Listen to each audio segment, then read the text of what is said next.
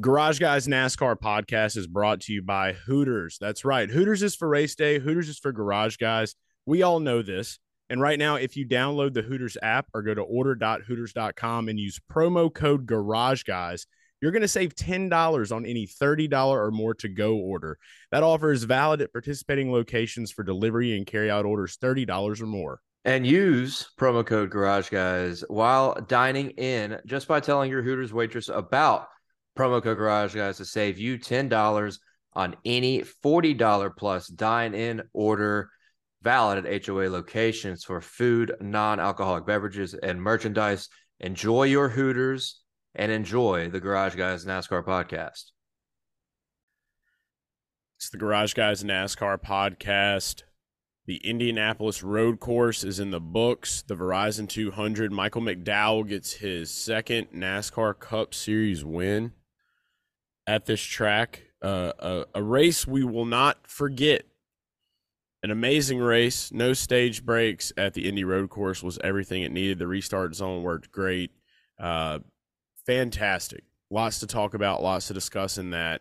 We're going to be talking about some new odds that have dropped for the Go Bowling at the Glen road course race at Watkins Glen this upcoming weekend, where Chase Elliott will try to make his second to last stand to make the playoffs. So lots to discuss on this week's episode. Let's kick it off. I'm joined as always with Dale Tanhart.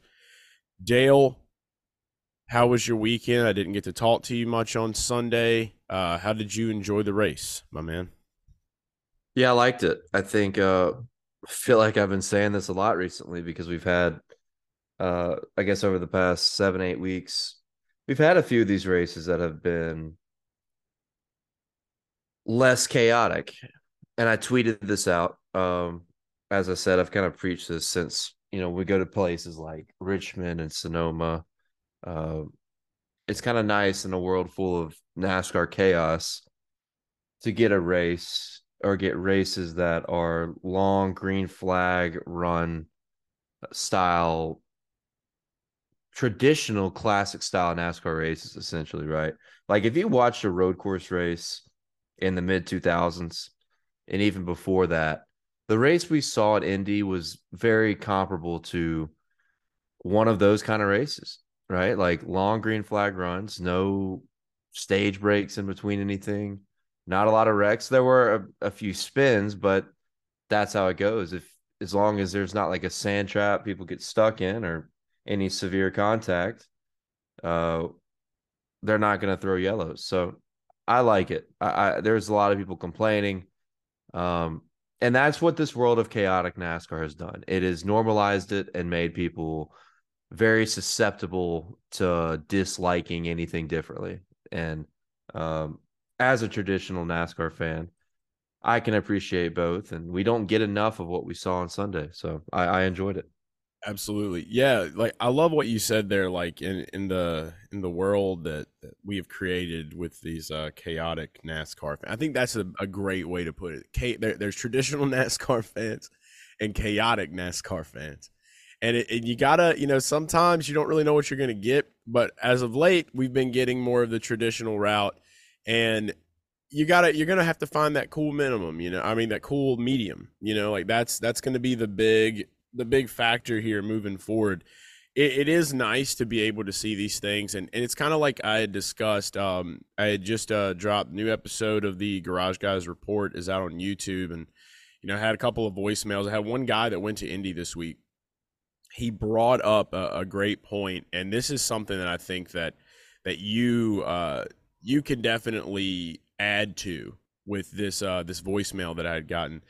We had a guy went to the race, and he said that he enjoyed it, but when he was leaving, he said that they like everybody that he had overheard talking communications happen, and they were all complaining. And he said the majority of them were IndyCar fans. He said that one IndyCar fan even went as far as to tell him, "Get your fucking NASCAR series out of our town." And Wow. I told him, like, the way I responded to it, because I saw all the tweets, and I saw like Jeff Gluck had quote tweeted somebody like complaining about it as well. and I told him, like, that there's always going to be those fans, quite like the F1 fans, that don't like, IndyCar. F1 fans don't like NASCAR, and I've experienced it in Indy too. Like, I remember, I'll never forget wearing my Tony Stewart jacket, in Speedway, and some of the looks that I got. Like, I was an abomination and I needed to leave immediately. And and the laughs and things like that. You've been going to Indy for a long time. You've been going to a lot of Indy 500s your entire life. How many times have you ran into like just people, residents of Indianapolis, that give you shit for NASCAR, or that just never will like it no matter how good it may be?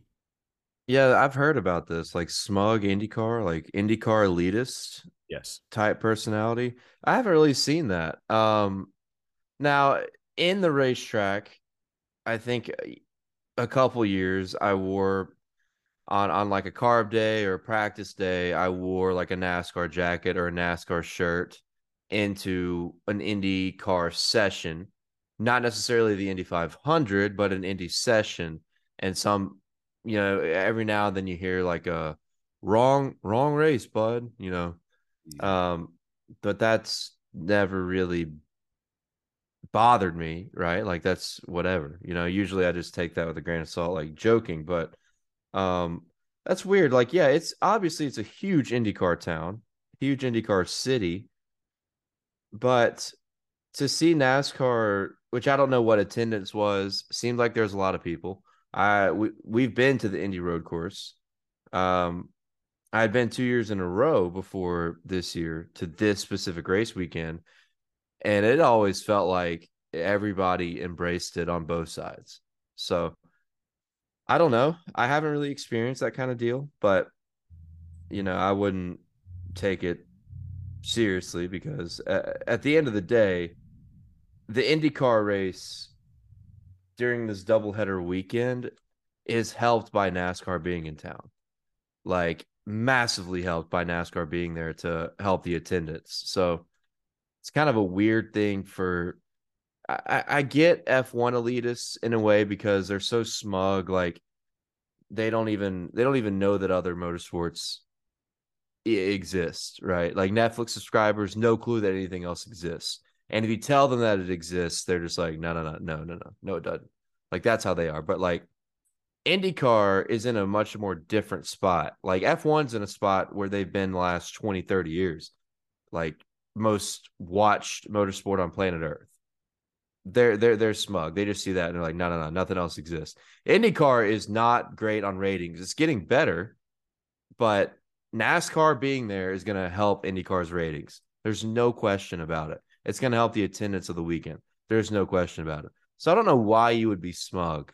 I don't get that. I don't get that. Now I do. People there do shit on the Brickyard 400 though, right? Like people there love to shit on what the Brickyard 400 turned into in later years, where the attendance was so bad, and that's fine. But I think it's kind of a weird thing when NASCAR being on the same weekend is nothing but positive for the IndyCar series as well. Yeah, and that's the big thing for me, right? Is like, we actually, like, I can understand if somebody wants to like make fun of a brickyard from the last 10 years or so. Like, the race definitely dwindled down. It lost a lot of its luster from when it started in the 90s.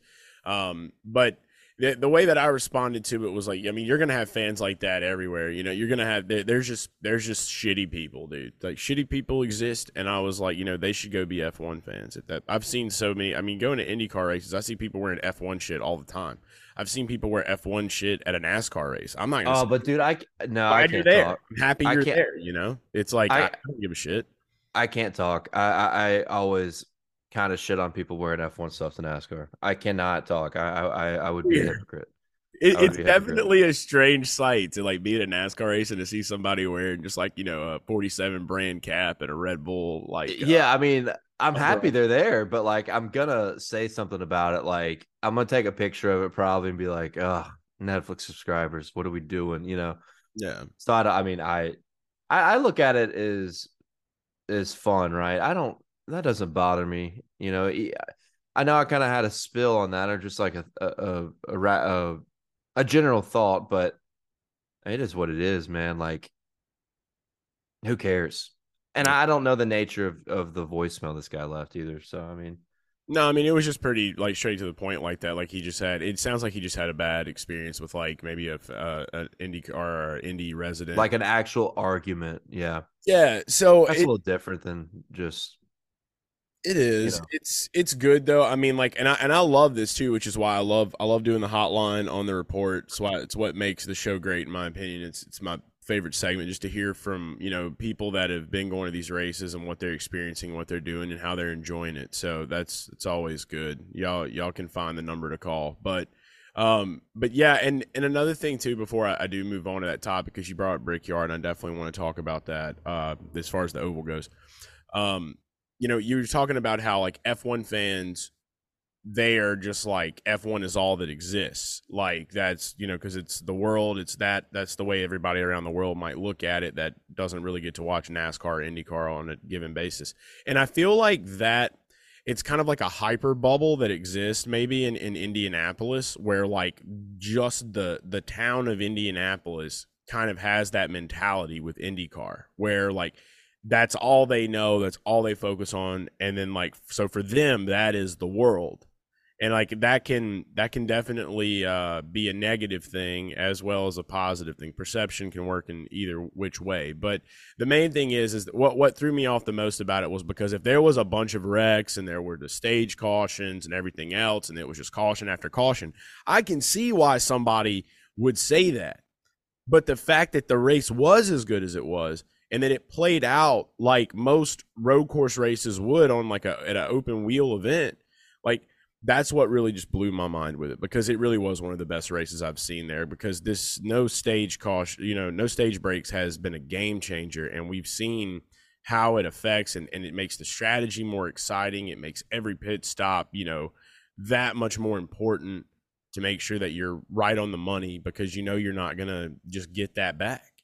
And Now we'll say, sorry, finish your statement if you had I was anything. just gonna say we saw that with Suarez, like how much pressure that put on and him losing those spots. I mean, he had a fast car, but it's that's definitely me, like I like Richmond, I like the strategy stuff. Like these races include a lot of that, and it's suspenseful. And to me, like that's the way that I'll see it. So if to each their own, but that's in my opinion, that race was phenomenal, just like most of the road course races have been this season. Yeah, and that's the thing. Like objectively, it's pretty debatable if it was a good race when you consider how many people think that it wasn't a good race, right? Like I can just tell from comments of just like an Instagram post, like if it was a good race or not. And there's a lot of people kind of to the point we talked about earlier with chaos being so prevalent in NASCAR, so normalized. I think there's a lot of people that just really fucking hated that race because it was long green flag runs, because there were no cautions. What I like about it, and some people were even calling it Formula One, right? People were making Formula One jokes. Yeah. And the point here is it's not Formula One because you race 90 laps, whatever, 200 miles, almost 200 miles under green, except for the Justin Haley wreck with Logano, right? That's the only caution. Everything else is under green. So after like lap 5, lap 4, lap 6, you're green the whole way. And it still comes down to a second and a half margin of victory on, I don't know how big that track is, a couple miles. Like that's the difference. You still have, for a quarter of that race, you had four guys up there, three guys up there battling for the win, like bumper to bumper for several laps at a time. So the difference between that, people were going to say, "Oh, it's like F1. It's like F1." No, it's not. Because in F1, the leader's fucking gone, dude. It's not even going to be close. Even in IndyCar, that happens. And luckily this weekend, the IndyCar race was also really good. Dixon and Rahal were bumper to bumper essentially for the win in that race too. But the difference is in NASCAR, you're racing for a couple hours nonstop, and it still comes down to a short margin of victory, like a close race. And I don't think Chase Elliott could have got around him. I think the one thing we're missing And the thing I'll continue to make sure I'm bringing up, the fucking dirty air problem, man. The dirty air problem. The aero is still not good in these cars because you get up behind somebody, it's tough to pass. And that is still a big problem. Daniel Suarez really, other than the pit stop, when he was leading, he got passed one time, and it was because of getting in a bad situation with lap traffic. So I think we can't lose sight that this arrow is still very shitty on this car. I don't want to lose sight of that. All good things aside, got to fix the arrow. Got to fix the arrow. But no, it's just all bullshit talk at this point, though. Just trying to compare and contrast to all these things. I know Jeff Gluck's poll was a 73-27 split on yes and no on what everybody thought if it was a good race or not. So that's good. I like that 73% voted yes. That makes me feel better about it. I think some people are going to automatically vote no just because they want to see NASCAR back on the oval. Like they'll always vote no just because of that traditionalist thought. So, Or because Chase didn't win. Like that's another one too. I just don't think that percentage is high though. Like I think, yeah, I mean Chase Elliott is the most popular guy, but I think a lot of people overblow like the Chase Elliott fan stuff. You know, I I don't. I think mean, I don't know if you could say. I mean, you know just as well as I he had do. his best run of the year. I wouldn't, if I was an Elliott fan, I wouldn't be complaining about that. There's nothing else he could have done, That's right? my Like, point. That's my point. Is that like if you are a true, I would look at it and say it's very very loaded to say a true NASCAR fan. It's a loaded word, but it's like if you are if you respect if you respect racing for what it is and you're a Chase Elliott fan, then yeah, you're damn proud, you know. But it's more of there are just some people, like I said, more the chaotic people where it will that the entire thing could have changed for the majority of the Twitter burner accounts. The majority of them, the ones that have like the anime pictures, you know, right? those Yeah, guys. love those They guys. would have voted them up higher. They would have voted that race up higher, for the most part. I would All say, in all, stop being upset when we have races that have long green flag runs. yeah. Stop it. This is what old NASCAR used to be. When we had 300,000 or 150,000 people packing out all sorts of different racetracks, we had long motherfucking green flag runs. So get over it. That's what I tell the people. Get the fuck over it. Michigan, and honestly, we've had 3 races in a row where that's happened. Richmond, Michigan, and now Watkins Glen. A lot of green flag racing, and it is refreshing for a sport full of chaos. Is Richmond a road course? Hot take. Um, Right. so let's look into this. So the other big story from the weekend, or just it really got revisited, was how NASCAR is leaning towards going back to the oval. There was like an article on Indy Star. I believe you got to pay money to read it, but the headline tag was just like, they apparently somebody from there went around asking drivers if they'd want to see Indy return to the oval, and it was pretty, according to like the little blurb or whatever, it was pretty unanimous. I did see on Twitter, or X, or call it Elon. I'm starting to call Twitter. it Elon's app now. It's Elon's app. Don't stop calling it Twitter. It's I Twitter. was on Elon's app, and I went to Chase Briscoe's account. He got to run a cup car at the Oval. If you go look on his, there you go, his Twitter account. We're just going to call it what it is. If you go look over there, you'll see this video up. He said run a cup car at the IMS on the Oval and put a check by it, and it just shows him just blazing down the straightaway in a cup car. So yeah, that's a big dream for him. And shout out to Chase Briscoe, by the way. He finished in this race inside the top 10. I think he was what, sixth? Yeah, finished sixth at this track. We did the DFS space earlier on Sunday, and I know Darian Gillum was in there with us from the Black Flags Matter is what he goes by on online socials, and he was like one of the first guys to throw that name out. And so yeah, big shout out to Chase Briscoe and the Stewart Haas side by sides. They were killing it. Yeah, look, I don't think there's any lean at this point. If you saw that teaser that they posted, read between the lines. 30th anniversary of the Brickyard with the same font logo style that they did for the 10th and the 20th. Like, yeah, this is we're on the oval next year. Why would we be testing? That's one thing. When they announced we were testing a few weeks ago, it was fucking confirmed that we're going back to the oval, which I am cool with. I love it. I think it's with the revamping of NASCAR with the Gen 7. Remember something that somebody said, it may have been Steve O'Donnell.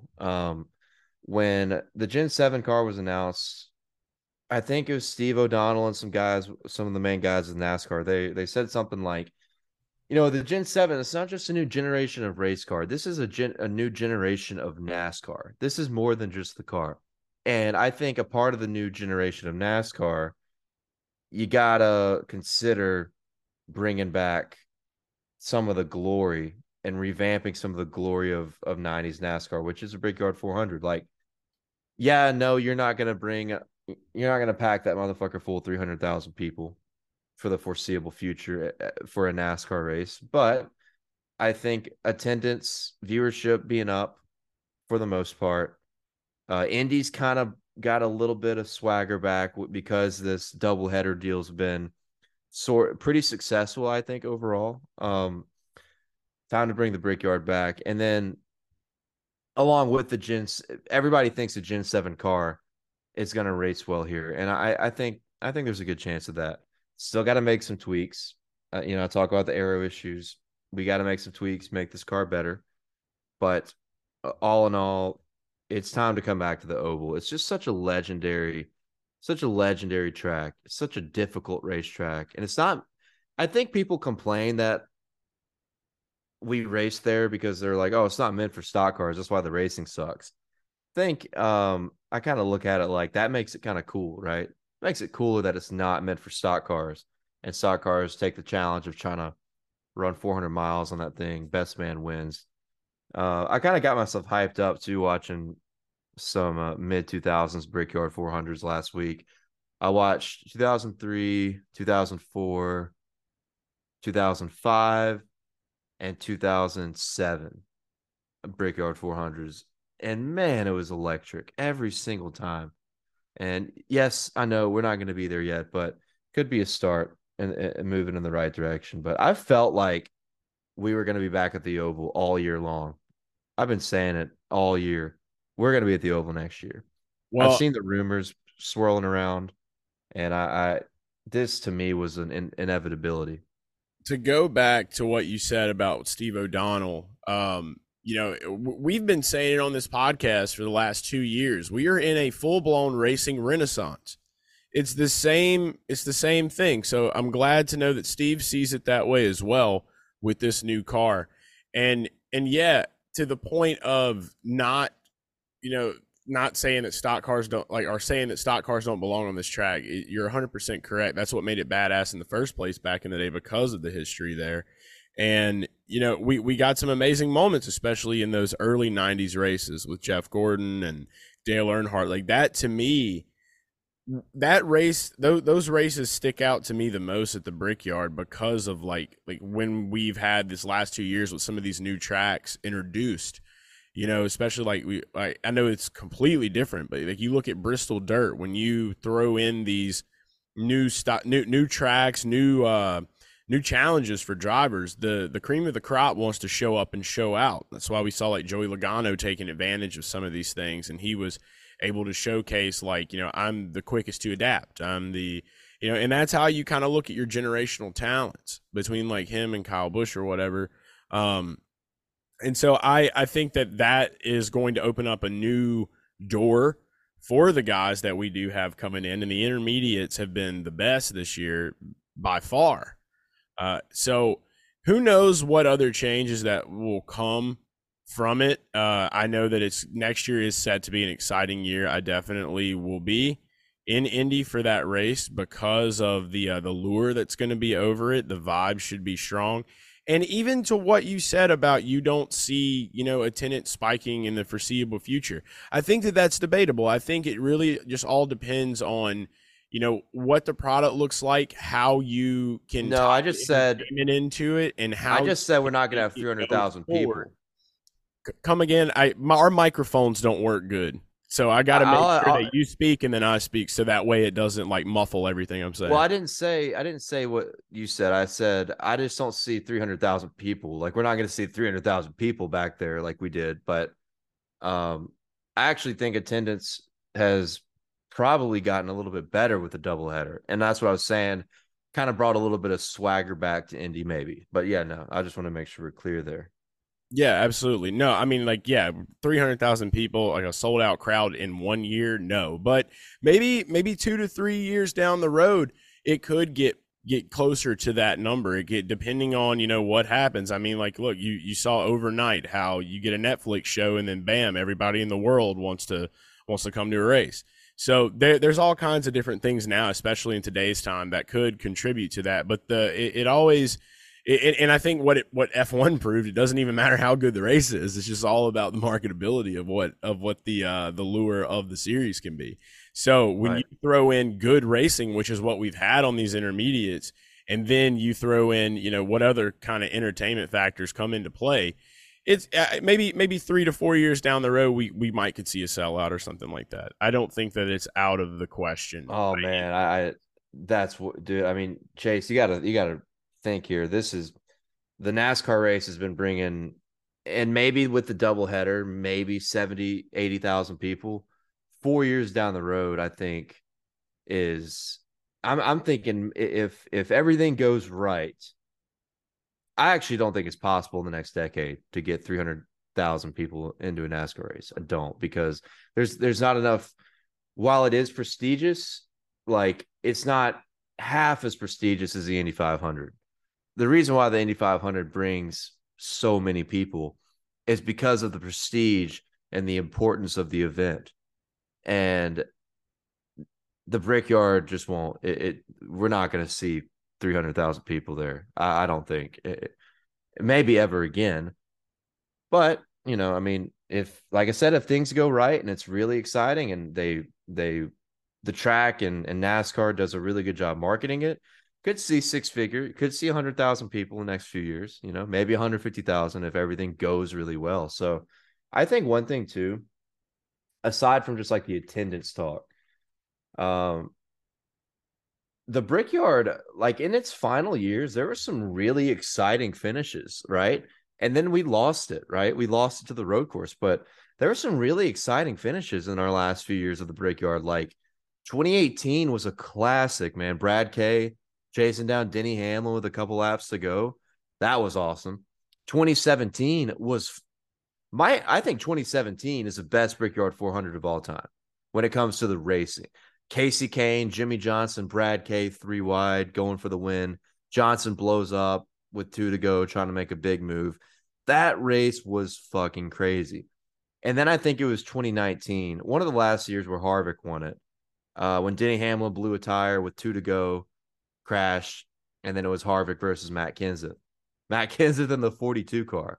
So that means it probably would have been 2020. So yeah, I mean, some of the Brickyard 400's best top five races were in its final years, which I think is interesting. But they were so worried about the attendance rate that they changed something. And I feel like it was necessary, but now it's fun to have this conversation, feeling like I know that we're going back to the Oval next year. I think we're ready for it. Yeah, they like I said, it really just there's definitely factors that have to come into play for big things to happen. But with the direction it's headed, we are headed for a better future for the sport. And as long as these things keep playing in the right direction with how the content entertainment's all crossed into it, it's anything's possible. And that's the way I like to look at it here. But I'm definitely excited. I love it. If you've never been to Indy, that has to be a race for you to go to. And speaking of the Indy 500, those big races like that are always going to get that attention. But the Indy 500 is the king, and that's just because of all the years that it's went down. Next year, though, there is a gigantic reason for more NASCAR fans to go check out the Indy 500 if you're around there. Maybe skip out on a Coke 6, maybe try to pull the double off. I don't know. If Kyle Larson can do it, you know, maybe you can too, if depending on how much gas money you have or if you have a helicopter nearby somewhere or an airplane. But the unveiling of his cars for the Coke 600 and for the Indy 500 happened. It's a nice orange and blue and white crossover. It's like a blueberry dreamsicle of a car, and it has the KL 1100 on there. We were talking about that on one of our past podcasts this past week. It might have been the one from over the weekend where it was like, we liked the 1100 odds, and unfortunately Larson kind of had a rough day. Not the roughest of days, but definitely Still got a top 10. Yeah, Just wasn't a factor. yeah, he figured out a way to get up there. Maybe things can be different this week, and we'll talk more about that when we get to odds for Watkins Glen. But I love the way that the car looks. It's going to be amazing to get to watch him run this. And the thing that I love about it more is that this is the first time this has happened since Kurt Busch, if I'm correct, right? I'm not sure Yeah, I what think year it was.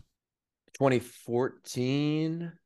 Wow. I think back-to-back years you had AJ Allmendinger do it and then Kurt do it. So 10 years, I'll confirm technically. that. Yeah, basically been a decade, and probably the best I've felt about, and probably collectively, not me, but everybody, probably the best we could say that we've ever felt about somebody with the potential of winning one of the events or both of the events, right? So, man, I'm excited. That's gonna be sick. Yeah, we're definitely still got to find a way to crawl into Kyle's airplane so that we can make it to both, because I will for sure be at the 500. And the thing for me is, like, since it has been 10 years, like that's a long time. And so it's kind of like a 10-year anniversary of somebody pulling off the double, essentially. Like that's what it is. And I'm hoping that this is going to continue to open up doors, right? Because we've seen these international drivers come, and we saw SVG win one. I think that opened up the floodgates for the international drivers. We did learn some things about the international drivers this past weekend, and we can get into that next. But I do want to see more NASCAR drivers, trying these things. Like, we see a lot of them do some dirt racing, and the sprint car racing can be a little bit more dangerous unless you're someone like Kyle Larson or Ricky Stenhouse, and that's, been your bread and butter your whole life. We saw Alex Bowman get into an accident with that. But, I think that doing that is going to be super important for the growth of NASCAR, because we have to get these drivers' names out. Because the fact of this past weekend, I never looked into supercars in my entire life until I heard about Shane Van Gisbergen. I never really cared to see what was happening. And now I'll Google it and check it out and see what standings are, see what all the mumblings are about him coming to NASCAR in 2024, which I think is going to be great. And when we had more guys like Kamui Kobayashi comes over, it wasn't the day that we thought at all that guy would have. And I've realized now that the main thing that I should have been looking at, that a lot of us should have been looking at, is we're looking at a guy that came from a car in a setup that's very similar to what he does all the time. And then we're looking at someone like Kamui Kobayashi. He's an open wheel guy. Open wheel guys have really not done that well when they come over to race NASCAR. So it made a lot more sense for us to look at the supercar guys versus the open wheel racing guys. And I think that that's something important to note moving forward. I know we all got a little excited. We were a little bit clouded by the SVG win. It threw a lot of people off. But it's good to be able to kind of sit back down and take the humble pill and remember that, hey, like there's a reason that we always overlooked these guys, is we're going from two completely different types of cars. Even Well, though Kobayashi, yeah, and I agree. We reiterated this on the pod. The reason why I bet Kobayashi was only because he was sitting at 75-1, and I the bet other on him reason too. I don't know if were, you remember that or not, but yeah, yeah, no, I'm just I saying bet on that too. we didn't we took the bait because he was hanging out at a very at a price we thought could have been worth it, right? It wasn't, but I mean, but Kobayashi's background isn't. He started with open wheel, but he's been in the WEC for like 8 years now. So I mean, he's got some relative experience, right? But yeah, I mean, nothing quite translates like the supercar to the current NASCAR in 2023. So it is what it is. But yeah, I think and I need to correct myself. I was wrong about AJ Allmendinger. I just went on Google. I don't know why I thought AJ did the double, but incorrect. Yeah, last guy that did it was Kurt Busch. And if you guys remember back in the day, Robbie Gordon did it, Tony Stewart did it, and a few other guys before them. So yeah, I'm excited. Larson's got a great chance to win the Indy 500. He's already won the Coke Six, so I'm kind of like, hey, it's whatever. I'm all eyes on the Indy 500. I'm all eyes on the Indy 500. If he can actually go out there and win that motherfucker, dude, that would just be unbelievable. And like you said, it'd be great for NASCAR. It would be phenomenal for NASCAR for a guy to hop into that series and show the world what these drivers can really do when they get other opportunities. And nobody better for this opportunity than Kyle Larson, who's arguably the best race car driver on planet Earth. So man, I'm thrilled. I'm gonna be there. It's gonna be fucking sick. I'm so pumped. And yeah, no, we got to get on that cargo. We told Kyle Larson we were eating lunch with him at Hooters. Uh, where was that? At Bristol. We Yeah. were just like, hey man, we're gonna hop on your jet, get in the cargo side of it. And he's like, yeah, man, okay. No, I And we're got to like, reach no, out. we're really going to just letting you know. Like, Been slacking on his F1 reporter duties. He hasn't been writing his 2 sentence articles as of late. So I well, got he's busy winning the Knoxville Nationals. I know that. he is busy. Maybe he lost sight of things from the fact that his boss wears gigantic hats on his head even when he's not in victory lane. Did you see that? Did you see where Mr. H just like threw on one of those gigantic hats for that photo? Oh no, I did. Like the Willie Byron hat Yeah, thing. yeah. I talked about it on the report. He Oh, just maybe he just likes him. He just likes him. exactly. It's like I could see him. I could see him being the guy that's just like he goes to all of his car dealerships. He makes all of the salesmen wear it. You know, like he's just like everyone wears these hats now. Like this is what we're doing. I don't understand it. I mean, it was funny for a while, but it was just you just see him just chilling there with a five gigantic hat on with five on it, and I'm like, this fucker loves these hats, man. Oh, it was a number 5 too. Yeah, yeah. He just got like an arsenal of these fucking it's like he made a bad investment almost. It's like he was like, this is the next big thing, gigantic hats. Everyone's gonna love them. Now he's just got an abundance of them. He's like, well, I'm gonna fucking wear them. Gotta find a way to sell these fucking hats, man. Fucking Yeah, Mr. H and his bad investments of gigantic foam hats. that's something like my dad would do. If he couldn't sell them, he'd be like, well, shit, I'm gonna wear them. Hell yeah. At least I'm gonna fucking wear them. Oh man. Yeah, it's fucking hilarious, dude. I love it. But yeah, I'm with you. I want to see some guys try to go to supercars, man. I'd love to see some NASCAR drivers go hit up a supercars race here and there if they could do that, man. I think that's important to do too. I mean, it's just the more of that. Crossover is everything. If we get more crossover on all fronts, that's how the racing renaissance continues to boom. That's how these series continue to boom. That's how racing, takes the throne back in the sports world. And that's what we're gonna hope for the most. So anyway, the one thing that we probably should have talked about in the beginning is something we haven't really even talked about Michael McDowell. I don't think there's much to talk about other than the fact that we kind of knew he was low key good at road courses. He fucking dominated.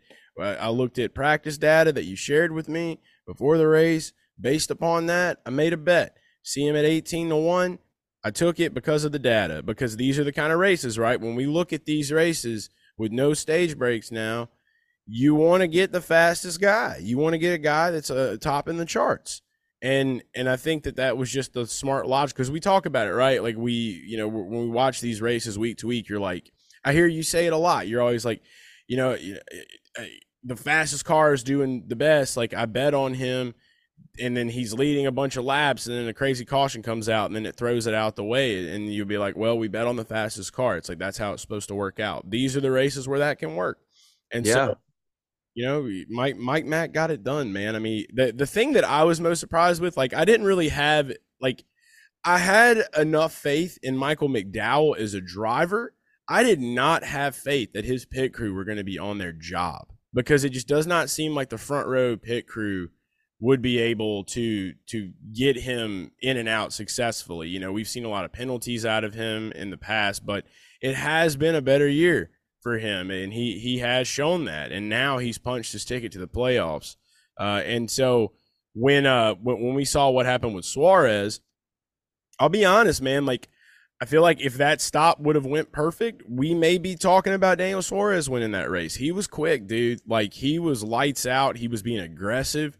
I think there was like one turn where like Chase was right in front of him, and he just kind of like gently shoved him out the way, and you could see where Chase was like struggling to trying to get back on the track. He got Oh, that wasn't gently, dude. He fucking that was a Ty Gibbs move, man. Just what fucking slam somebody in a corner for no reason, like better no word. effort to pass. Rico But look, Suave. He Rico Suave him because it looks smooth. Suarez, It looks smooth. Suarez is good, and until that catastrophe of a pit stop, his pit crew was better. They got, I think, at least once they got him out ahead of McDowell when he came in behind him. So yeah, I mean Suarez is really fast, and yeah, that's a heartbreaker for those guys. But look, yeah, Michael McDowell deserves so much credit. I love the Denny Hamlin part in this too, where they were tweeting at each other.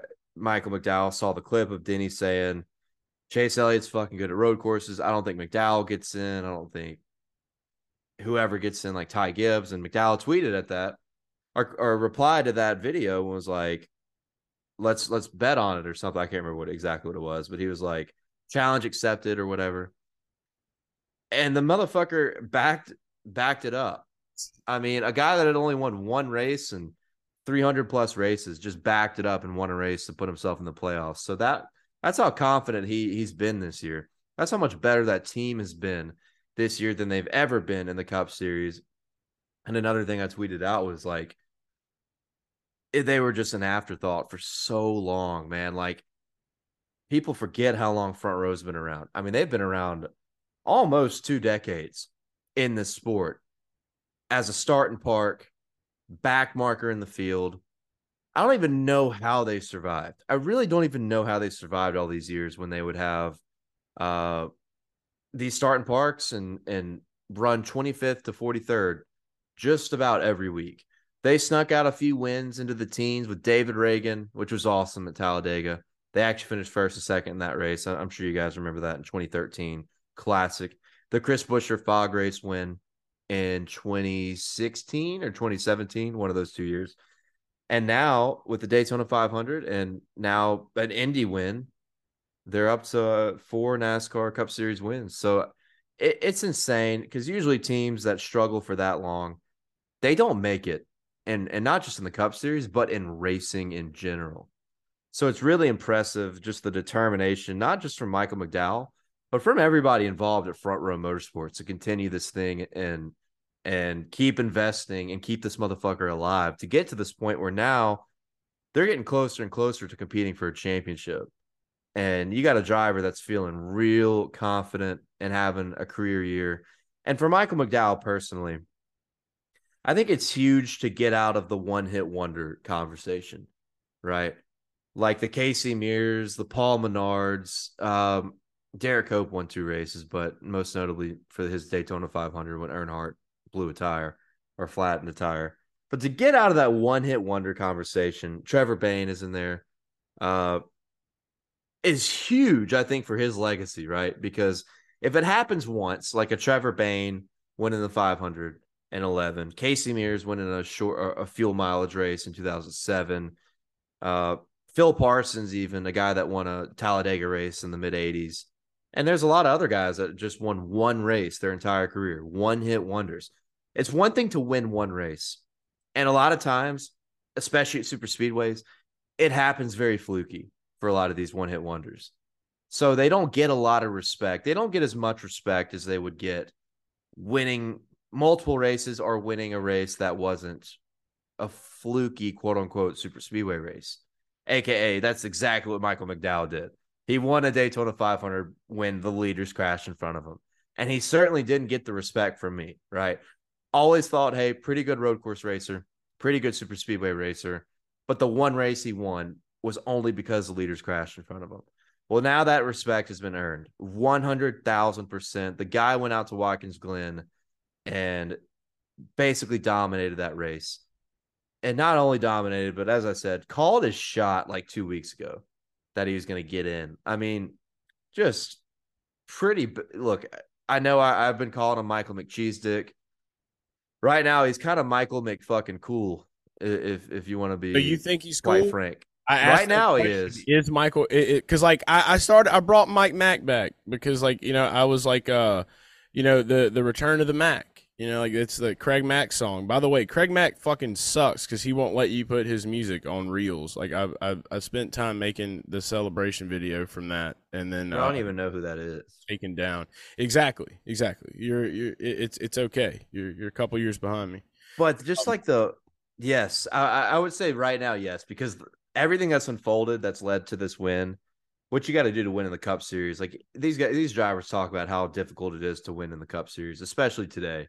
And for him to do it in the fashion he did with the narratives that we're building, it is nothing short of spectacular. It's not luck. It's not fluke. It's pure fucking talent, hard work, determination, and skill from him and his race team. And I think it won't be talked about enough how important it is to get out of the one hit wonder conversation, right?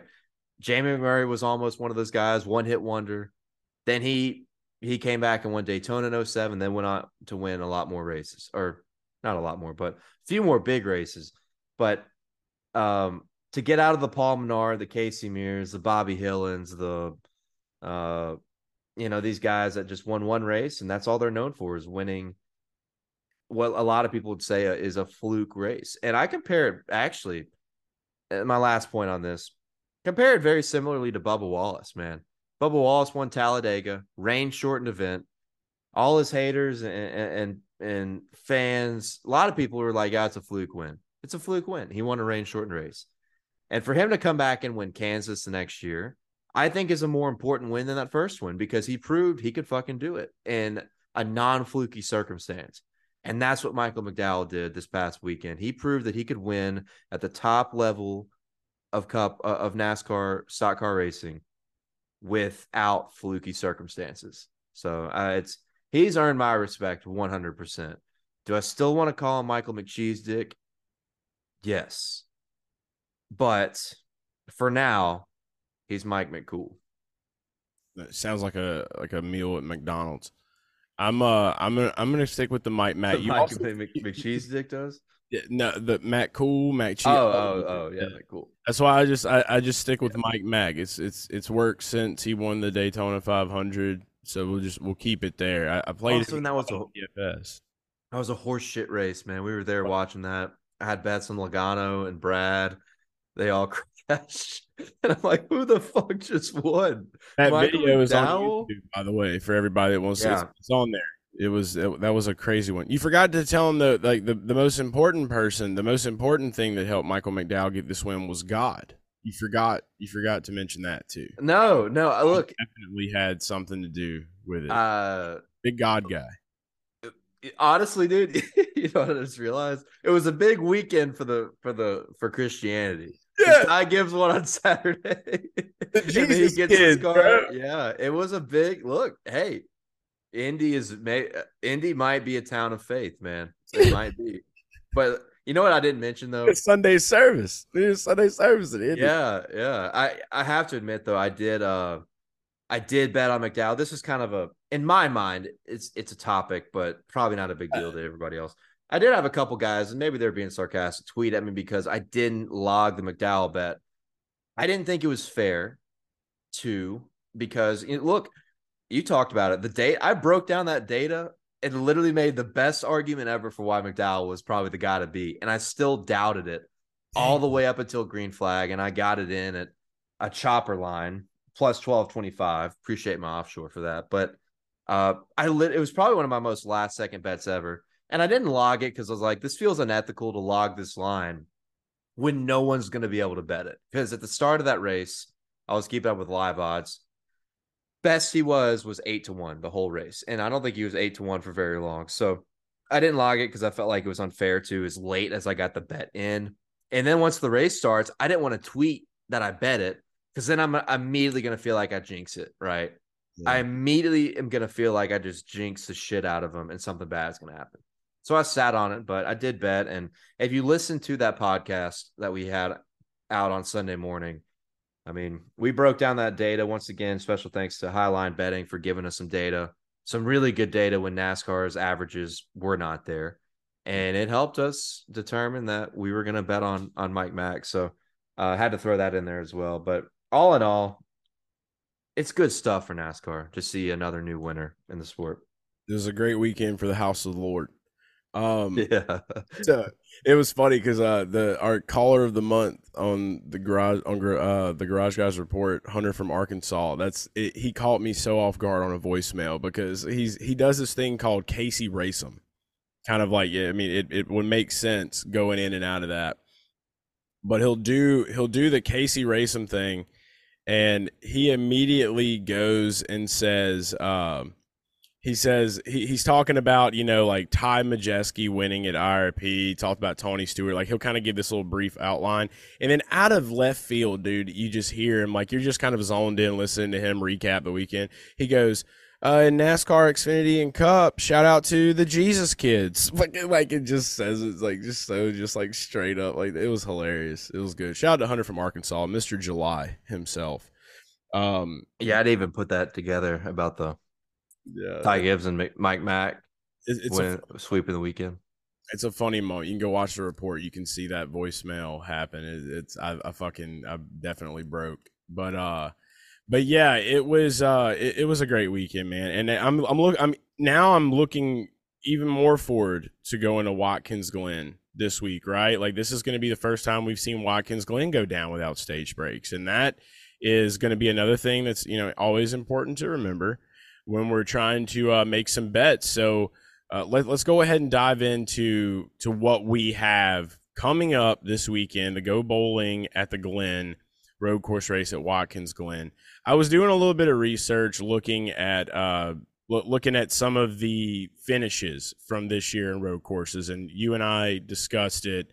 The best, like, it's hard to make a comparison with Watkins Glen, but I think that if you're going to make one, like you said, Sonoma is probably the one to look at because of how long it has been on the schedule in this series. These have been the two premier road course races, Watkins Glen, Sonoma, for years. So when we look back to Sonoma, the most notable thing to remember is we were all, hype about Martin Truex Jr. Going into that weekend. We knew what he was capable of there. We knew what he could get done, and he did it, and he got it done without the stage break. So it's going to be interesting to look at the odds right now. And if you haven't heard the news, Barstool Sportsbook is down from what we have looked at this morning. I think that they're kind of pulling it off. They're getting ready to make their transition to the ESPN side of things. So I've got odds pulled up from DraftKings, Bet Rivers, and Caesars right now. Martin Truex Jr., if you wanted to go full, I'm copy and pasting Sonoma for a win, which I don't advise, but, it's an option. Plus 750, I think, is the best line on Martin Truex Jr. right now. He did, and I'm also trying to keep up with, what's happening currently. So looking at the Indy road course race, he did get a top 10 this past week. The momentum's still kind of there. What are the chances that Martin Truex Jr. could get a win here? And I feel like this is a good time to turn it over to you because you've been watching this stuff since, you were a small child. Do you think that Martin Truex Jr. has, the kahunas to make it happen? Yeah, no question. I think if there's one guy I'm betting before anything, it's Truex, because especially in years when he's been really good at Sonoma, he's been really good at the Glen. And I don't the tracks are very different, right? Sonoma, I feel like is a finesse track. Watkins Glen is a very high speed road course. But I think there is correlation when it comes to veteran experience and veterans winning at these two road courses.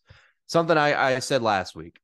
My first bet of the week, and one of the only bets that hit other than my stage bet, other than Mike Mack saving my weekend with stage winner and overall outright winner, Tyler Reddick over Martin Truex Jr. at plus money was a great bet because these newer road courses, Martin Truex has not been a winner. And he hasn't been close to being a winner, except for that one race at the Charlotte Roval back in 2018 when Jimmy Johnson sent it in and wrecked both of them. Other than that race, Martin Truex is a classic road course guy. In the latter part of his career, has been amazing at Sonoma, and he's been amazing at Watkins Glen. And plus 750 for Truex, I think is a must bet. I know we're all zoned in on Hendrick with Chase Elliott.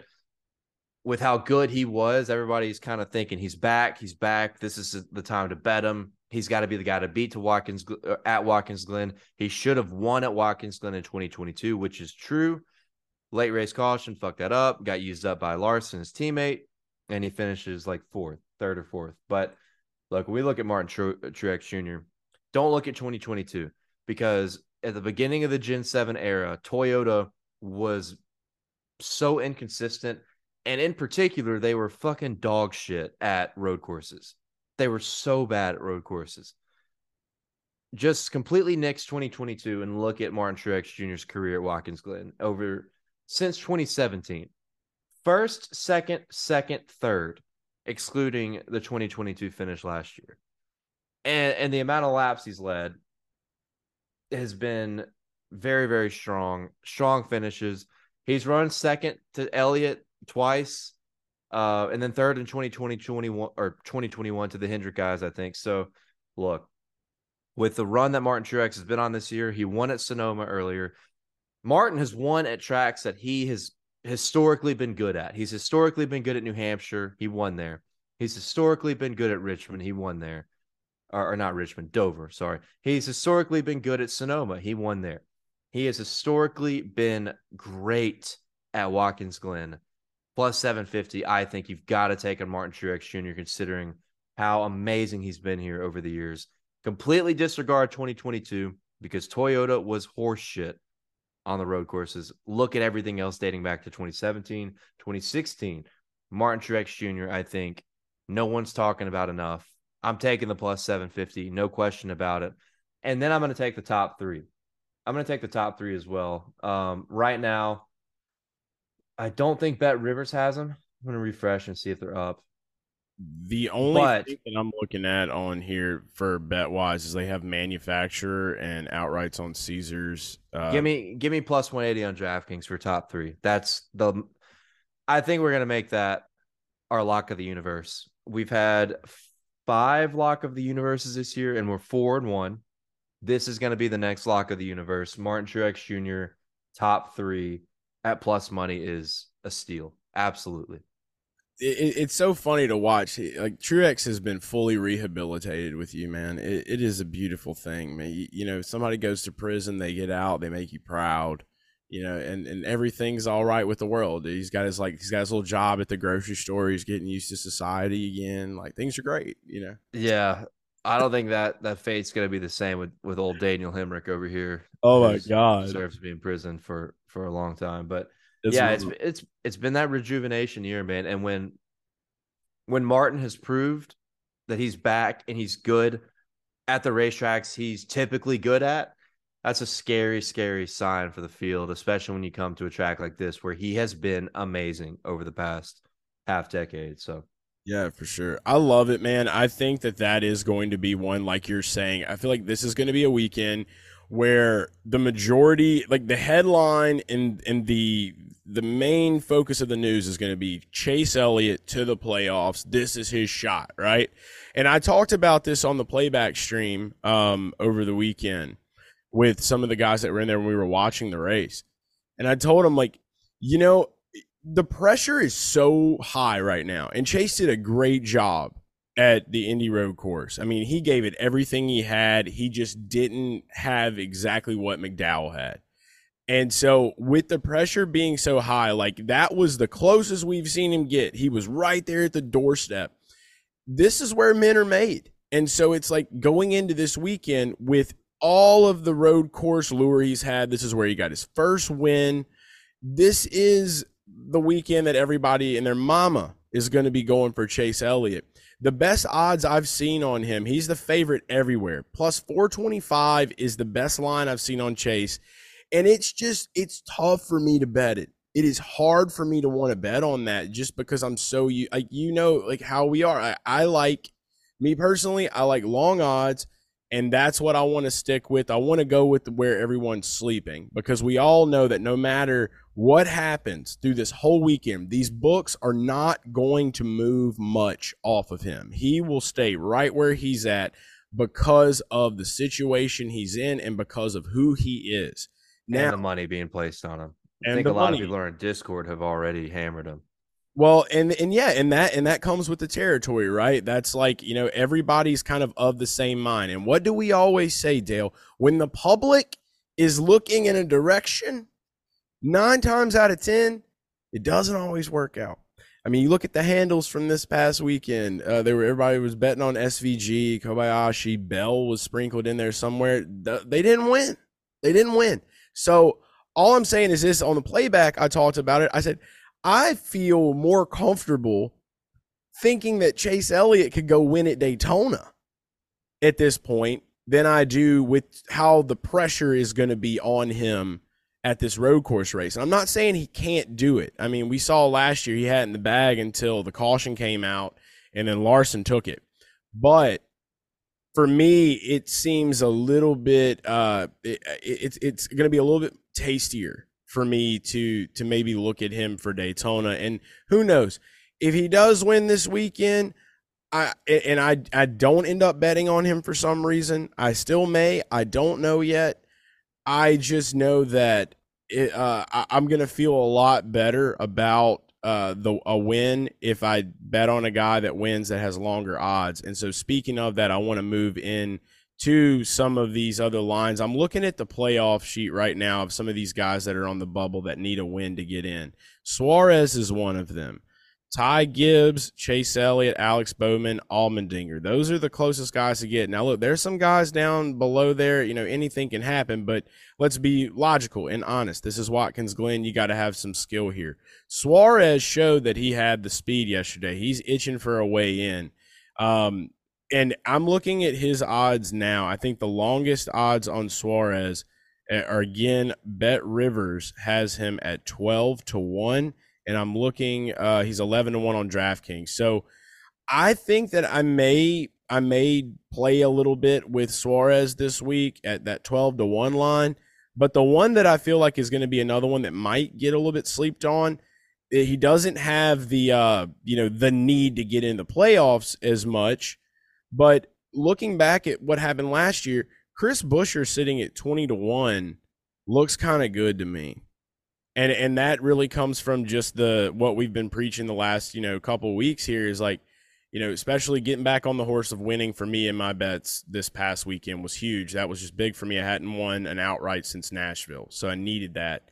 And it's because we're looking at the statistics, we're looking at lap averages, we're looking at what the data is showing us, and we're making those bets at these kind of races. Now, Chris Buescher has had speed. They got a little bit of money in the bank from the double wins. He finished 11th this past weekend. I don't see why he can't get up there and run for it with him coming out and being as wildly good as we've seen him. And I mean, look at last year at Sonoma. He finished P2 behind Suarez. So looking at these two guys, Suarez 12-1, Chris Buescher 20-1. I kind of like those two right there. And especially Suarez with him being in the same position that Chase is kind of in right now, needing to get that win to make the playoff push. Yeah, I don't hate I look, if you look at just like the winner's history of Watkins Glen, I'm gonna try to live and die by that. This is and Chris Buescher is a veteran, right? He is a veteran. He's run here several times since like 2015, 2016. So, but if you look at the history of the guys that win at Watkins Glen, man, it's Larson, Elliott, Truex, Denny, Joey, Allmendinger, Kyle Busch. You got Ambrose domination for 2 to 3 years, and then Montoya as well. But Tony Stewart, Harvick, Jeff Gordon. I feel like this is like a superstar race. And I don't know why that is. Like I talked earlier, it's a veteran track, right? It's a veteran road course track. It's been on the schedule forever. Um, but it kind of makes me want to stay away from like a. I'm not saying Chris Buescher isn't a superstar, but um, The it's kid from also kind of Gosler, what I'm Texas. saying too. It's also what I'm kind of saying too, because it just look at the winners list. Like that's like all Hall of Famers, all the way back to Marcus Ambrose or AJ Allmendinger have won here in the past decade. So I don't know. Like, yeah, I want to lean towards Hendrick. I want to bet on Chase Elliott, but I'm in the same boat. I don't know if I can pull the trigger. For me, plus 425 is close. That's almost close enough for me to bet it. I mean, I would feel pretty fucking good about an Elliott ticket and a Truex ticket together heading into the weekend. But if you want to lean more towards some of these longer guys, Michael McDowell 14-1. I mean, dude, you can't deny blazing speed. That is one thing, and they fucking had it. And to your point, Daniel Suarez at 12-1, I think, is not a bad bet either. Historically, he's been good at Watkins Glen. Several top 10, couple top fives, including last year in 2022. So Daniel Suarez sitting at 12-1, I think, is decent value. I think McDowell at 14-1 is decent value as well. And on the Hendrick train, I feel like I want to bet on William Byron. I still am. I know the books are kind of looking at Larson. They're looking at your previous winners of Larson, Elliott, and Truex, Right. and making them heavy on the heavier side of the favorites. William Byron, I know last week had the issue with qualifying and dead last all the way up to 16th. I was hoping we would get more caution flags to see what his car was made of, if he had more track position and could use some strategy. But let's just say we don't have that issue again. William Byron's been really, really strong in qualifying this year. And remember, he got the pole at Coda, in 2023. So to see him at 22-1, I think could be worth something if he goes out and qualifies real well. You're not, if he qualifies up in the top 10, up in the top five, like we've seen for a lot of 2023, you're not going to see 22-1 at the drop of the green flag. It's not going to happen. So with the fact that Hendrick has been really good here over the years with wins with Gordon, I think Jimmy's won here once, maybe, and then Chase Elliott, Kyle Larson continuing their domination over the past two or three races here. I think William Byron 22-1 is worth something. And then I'm going to look at Joey Logano. Joey Logano won here in 2015. We know Joey's not the best road course guy, but he runs really well at Sonoma. He runs pretty well here too. So finished third at Sonoma in earlier in the, not in the spring, but whatever, June, summer, whatever it was. 12-1 for a top three for Joey Logano. I kind of like that. I don't think Joey's going to come out here and win, but at a road course like this, similar to Sonoma, Joey typically runs well. And I like the top three value there at 12-1 for Joey Logano. Hell, I like the top five value at plus 550 on DraftKings for Joey if you want to go in that direction. Yeah, that's not bad either. Not I bad either. just I was heavy on Logano this past weekend, and he just went total spin doctor on us. And I knew after looking at the data from practice and qualifying that like that bet was probably not going to be everything that I ever wanted it to be. I'm with you. I definitely thought Penske would have a better weekend. We talked about that on Monday. We thought Penske would be better than what they were. They kind of struggled. Yeah, they shit the bed a little bit, piss my grits, but it's fine. We got the win, we got away, and we're back, and that's what counts. But yeah, I wouldn't mind if I was going to go in that direction. Maybe I would look at a top five. But the with the two guys that I mentioned with Busher and I hear everything you're saying about these veteran guys. It's like but that just lets me know that this is a place where names are made and we got a future to build up here. Suarez top five is plus 170 on DraftKings.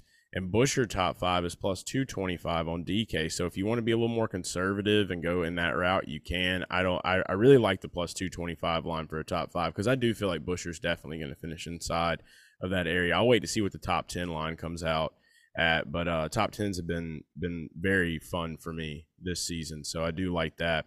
See if FanDuel's up. I didn't even think about FanDuel. I always FanDuel, forget. usually drops around Wednesday. Points bet was not. They didn't have anything out either. They all they Yeah, had. FanDuel's not up yet.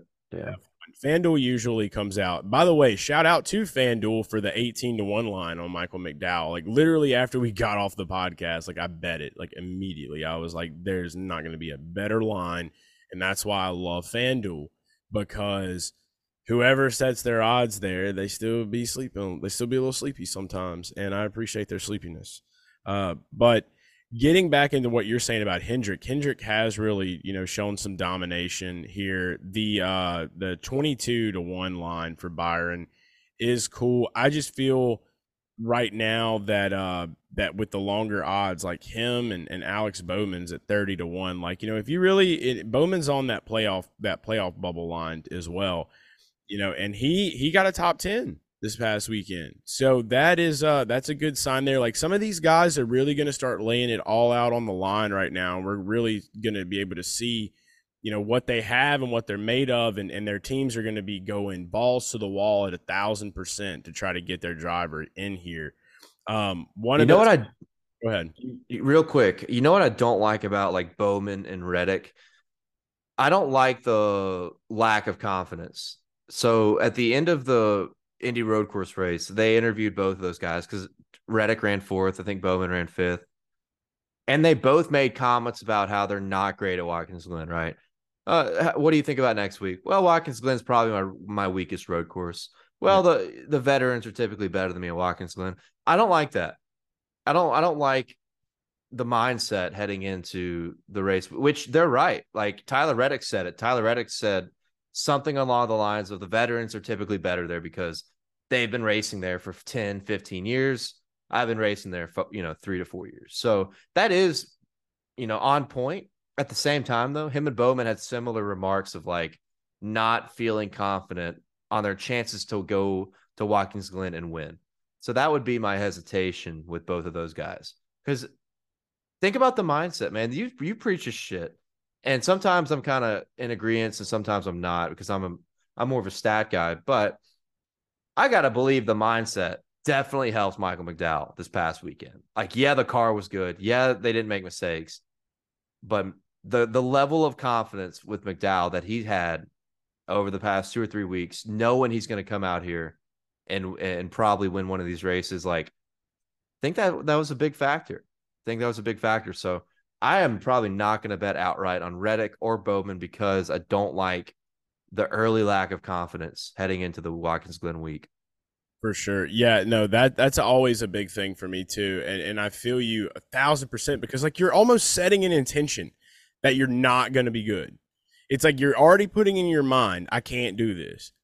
And where are you going to get with that? Like what are you going to get from that? That's the way that I see it. So I would like to see more guys out there be a little more confident in what they're doing and how they can improve, and because you're not going to be able to improve with a head like that, and that is the truth. You can just hope for the best every week, or you can get out there and dig, and that's what they both need to do. I would love to see Bowman find a way in, but I don't know if that's going to happen at this point. William Byron, he's got himself set up. He's fine. But it's just one of those things, man. I think that's just a character thing. AJ Allmendinger is the last one that I really have to talk about for right now. We're going to have more bets out for sure. That's why you need to make sure you are following Dale and I both on Action Network. Okay. We have our links are in our bios on all social media at Garage Guy Chase, at Dale Tanhart. And just keep up with that throughout the week. Follow it. You'll get notifications. You don't even have to sweat. You don't have to worry about a damn thing. We got you covered. But for right now, another one, I know some people might be turning to look at AJ Allmendinger. He had kind of a rough weekend this past weekend. He's 14-1 on Bet Rivers. Looking over on DraftKings, he's at 12-1. So Bet Rivers once again really having 17-1 on Caesars. So best line is looking like Caesars right now for him to get a win. I'm kind of off the AJ Allmendinger train. I'm not gonna lie. I'm probably gonna stay away from it this weekend. I know that he's had a good finish here. He had a top 5, I believe. What year was this? He finished second last year. Yeah, he finished second last year. So I mean that's great and all, but like let's look at this year and let's look at how this year has went. Let's look at the pit crew status of Colleague Racing. some of the organizational things happening, I think I got to stay away from that one. I don't know if I want to take the bait. I know a lot of people bit on AJ here, and they got burned. I just don't think that I'm going to be in on that unless we get some crazy data from practice and qualifying, or he gets the pole or something like that. Then I might rethink my position. But for right now, I think I'm staying away from AJ this weekend. Yeah, this has been a pretty good. It is tough, man, because Indy Road has been really good to AJ too. But longer or a larger sample at Watkins Glen for AJ, including a win in 2014 with JTG Doherty. So I don't know. I see that line and think the same thing. I'm like, man, I'm tempted. At least it needs to be talked about, right? 17-1 for AJ at a road course he's been great at historically. Yeah. It is very tempting. But yeah, I just wonder if they, you know, sometimes when things go wrong, when it rains, it pours, right? And that's kind of where I feel like it is for Allmendinger right now. So I don't know. I wouldn't blame anybody to bet on that, because here's the thing, qualifying is, we've just learned from the Indy Road Race, qualifying is going to be more important than ever because of the potential of no cautions with no stage breaks. So track position on these road courses is now 10 times as important as it was in 2022, because you don't have a lot of creativity on the board to get ahead. So AJ, I mean, got to bank that they're going to have to qualify well. And that's been a very inconsistency, or just an inconsistent problem issue with AJ over the years. It's just qualifying up front. So that would be my concern, because I think they had a pretty good car. I mean, he had made his way up into the top 10 before getting dumped by Blaney and going back and forth with him from like a start in 26 in a race that was very difficult to gain track position. So I think I think AJ is due for a top 10 run, maybe a top 5. I'm just a little worried about the speed compared to what Hendrick's going to bring, compared to Front Row, Trackhouse, and Joe Gibbs Racing, particularly with Truex. So I don't know, kind of a wait and see for me. I'm just going to be big on Truex heading in, and I'm probably going to hit that Logano top 3 before we get to the weekend, and that's it for me. Yeah. Well, I'm right there with you. I think we've discussed a good bit of what the books have to offer as of right now. If you're watching this on YouTube, go ahead and get in the comments right now. Let us know who you're betting on. Give us your opinions on this. Give us your strategy. Give us your mindset, your mentality. We want to know what you think. If there's a driver that we didn't mention that you think has a solid chance this week and has some good odds on them, let us all know in the comments. Look, we all work together. We all win money. We trying to get the NAS bags. That's what matters most. And so we appreciate everybody that, likes, subscribes, shares. If you're listening to the podcast, I hope you've enjoyed it. Again, we are taking the betting segments now as you're watching here on YouTube, or if you're listening in your car, you can go watch us talk about this on YouTube now. So it's a great time to be a Garage fam. And if you want to also stay in the know with everything betting and also just a bunch of wild random shit at all times of the day, check out the Garage Guys Discord. It's free. And there's always a lot of conversation happening in there about NASCAR betting and a whole bunch of other things too. So we hope you enjoyed this. Again, we can't wait for it. It's going to be great. This is going to be one of those weekends to remember. Watkins Glen, always fun to watch. And then it's only one more race until we get into the NASCAR playoffs, and that's when the heat is really going to turn up. So thanks so much for listening, for watching. We appreciate you. You know where to follow us. Follow me at Garage Guy Chase. Follow Dale at Dale Tanhart, collectively at Garage Guys Racing, or at Garage Guys FS on Elon's app.